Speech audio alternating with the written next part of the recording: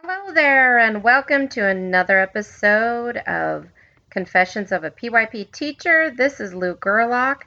I'm so glad you've decided to join us for confession number 13, which is starting agency with 5 easy steps.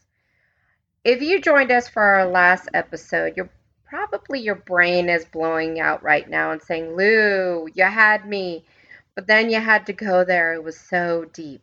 So now we're going to pull back a little bit as we're kind of moving on from agency and going towards action and that relationship. We want to leave you with some simple changes that you can do to bring about agency within your classroom right away. That's where you can start. So, this podcast is all about that. What are some simple changes that you can make in your classroom, in your teaching, that will lay the groundwork for agency? And then you can build up how you bring about voice, how you bring about choice, how you bring about ownership, and all of that. Always leave you with those little manageable bite sized pieces. So, when you think about these simple changes to bring about agency into your classroom, what are they? So, scouring, the awesomeness of other people, because that's what we do. I came across a really amazing poster from Sonia Terberg, who did this really amazing synopsis about agency and what it looks like. And I kind of adapted it for myself, but I wanted to give her the credit because she really inspired a lot of amazing ideas. So when you're thinking about these changes, they're going to be structure, how your classroom is structured, the relationships, collaboration, resources, and the environment. So we're going to zoom into these different components and see how they're going to help your practice become better with agency. So let's discuss structure. Structure is how time is being used during the day. Who decides how much time is spent on different activities and the different parts of the unit of inquiry? Time is the greatest factor in developing new ideas. So when we rush the time to get through the content, we miss those key opportunities to have those aha moments and to innovate. So structure is very important. Is it very linear? Is there flexibility? Is there time to go back and revisit ideas I don't understand? These are big considerations when you're thinking of the structure of your day. Now let's go on to number 2, relationships. Let's think about how relationships create new opportunities for growth. Who decides which relationships will develop? Because the right pairing can build up strengths and support areas of growth. Conversely, they can do the opposite, right? And so, how are we going to build relationships that allow students to demonstrate those leadership qualities and the agency they have within them? So, who's deciding how these learners are connecting with each other? How's that learning being supported? And, largely it really comes down to who's controlling the learning that's happening, the constraints, the circumstances, and how is the community involved in building relationships with each other.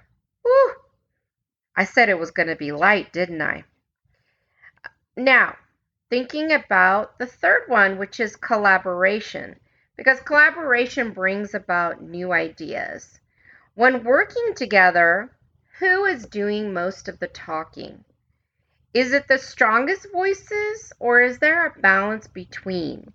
This is something we've talked about previously because collaboration has the potential to generate novel ideas through the power of the group. But this can only happen if everyone is valued equally. And so it's really important to know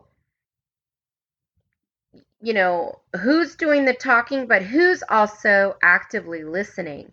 Is there a dynamic there? Is it equally shared? Who gets to make the decisions for the group? And how are these groups then created to foster collaboration to the highest? Now, the fourth one is looking at resources. So we're going to look at resources because they cement the understanding of ideas. What resources are being used and who decides how to use them? When students self-select resources to guide their learning, there's a greater chance of transfer to new learning situations. So when we allow students to use a wider range of resources, it provides a greater chance of success. So thinking about resources, are students using a variety of resources that they would find in everyday life, in their future, jobs and future learning situations?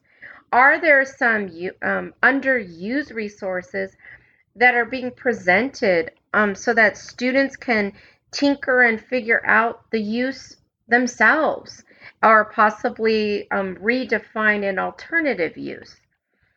And the fifth one is environments, because environments reflect the values of the group. Who decides how the class will be designed and what types of seating is used? When learners co-design the learning experience, they feel more part of the learning experience. It reflects their unique learning style and how they learn best.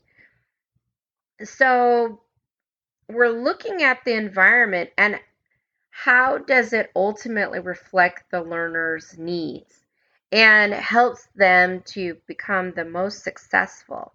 And when these decisions are being made about the learning environment, are all the students represented, or is it just the vast majority? And so these are some major considerations, but they're minor things that we can change. Just thinking a little bit differently, because when we release some of the control of the learning environment, magical things begin to happen. Our students, secretly, they know how they learn best. They've been living their little bodies their whole life. And when we listen to their suggestions and they become more connected to the learning experience, then they become more driven to create. And remember, that's at the heart of agency, is we want to get kids to create based on their own passions and their own ideas, not because they want to comply with what you want them to do. And isn't that what we want as teachers? The greater question here is, are you willing to give up some of the control to achieve it? When I was a teacher, man, I went through this metamorphosis with student agency. In truth, I'm going to own it. I controlled most of the inquiry and structure of the classroom experiences while I was developing my understanding of the PYP and about teaching in general. And after about 5 to 6 years of experiencing, inquiry and conceptual based learning experiences, I was able to release some of the control of the classroom design and the materials used in the learning. And as time went by, I was finding myself conferring more with my students regularly on projects and how to show their understanding of the big ideas in the unit of inquiry. And most of the time, my students came up with better ideas than I had. And I think that's the power of the group, where you're bouncing ideas off of each other. Did agency come naturally? Absolutely not. It was something that I had to learn. Like everything else, it took a lot of practice. It took a lot of trust in the process that it would turn out all right, because I had certain objectives I had to teach. I had certain timelines I had to reach, but I had to have faith in my students that it would all come around full circle and that we would hit everything that I needed to hit, and that the students could become better than if I guided the whole experience. In the end, you will not see a transformative change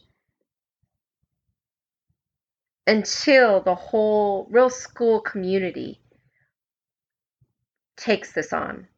Because if we have agency only in specific classrooms, that movement, that feeling, and that freeing experience will not transfer and not transcend an individual teacher.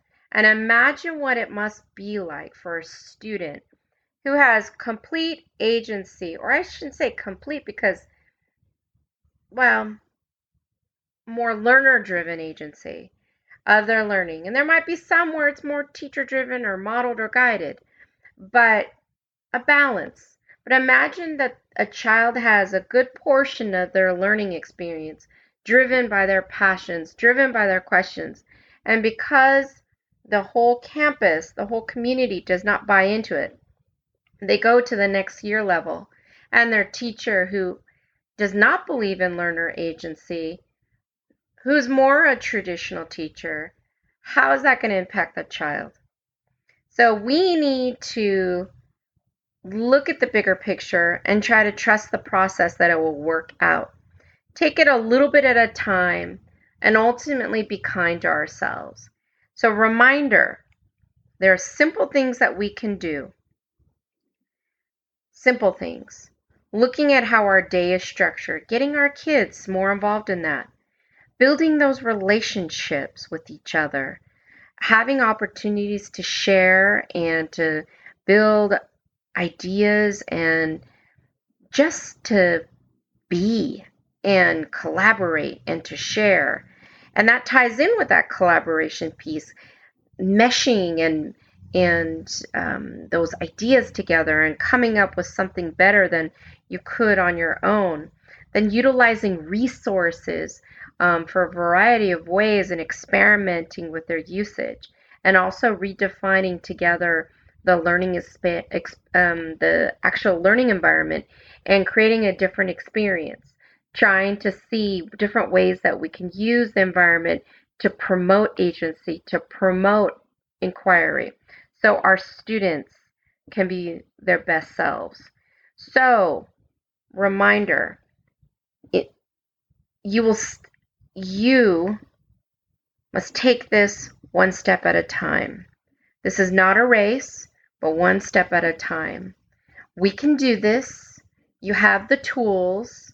Just take it and piecemeal it. Try it. That's all you can do. And as you practice and you feel more comfortable with it, then you'll take a little bit more and a little bit more.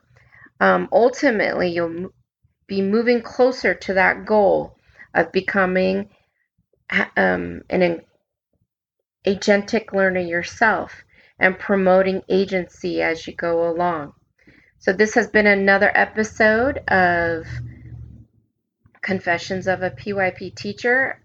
Man, I've loved this section on agency. I'm so glad you stuck it out with me.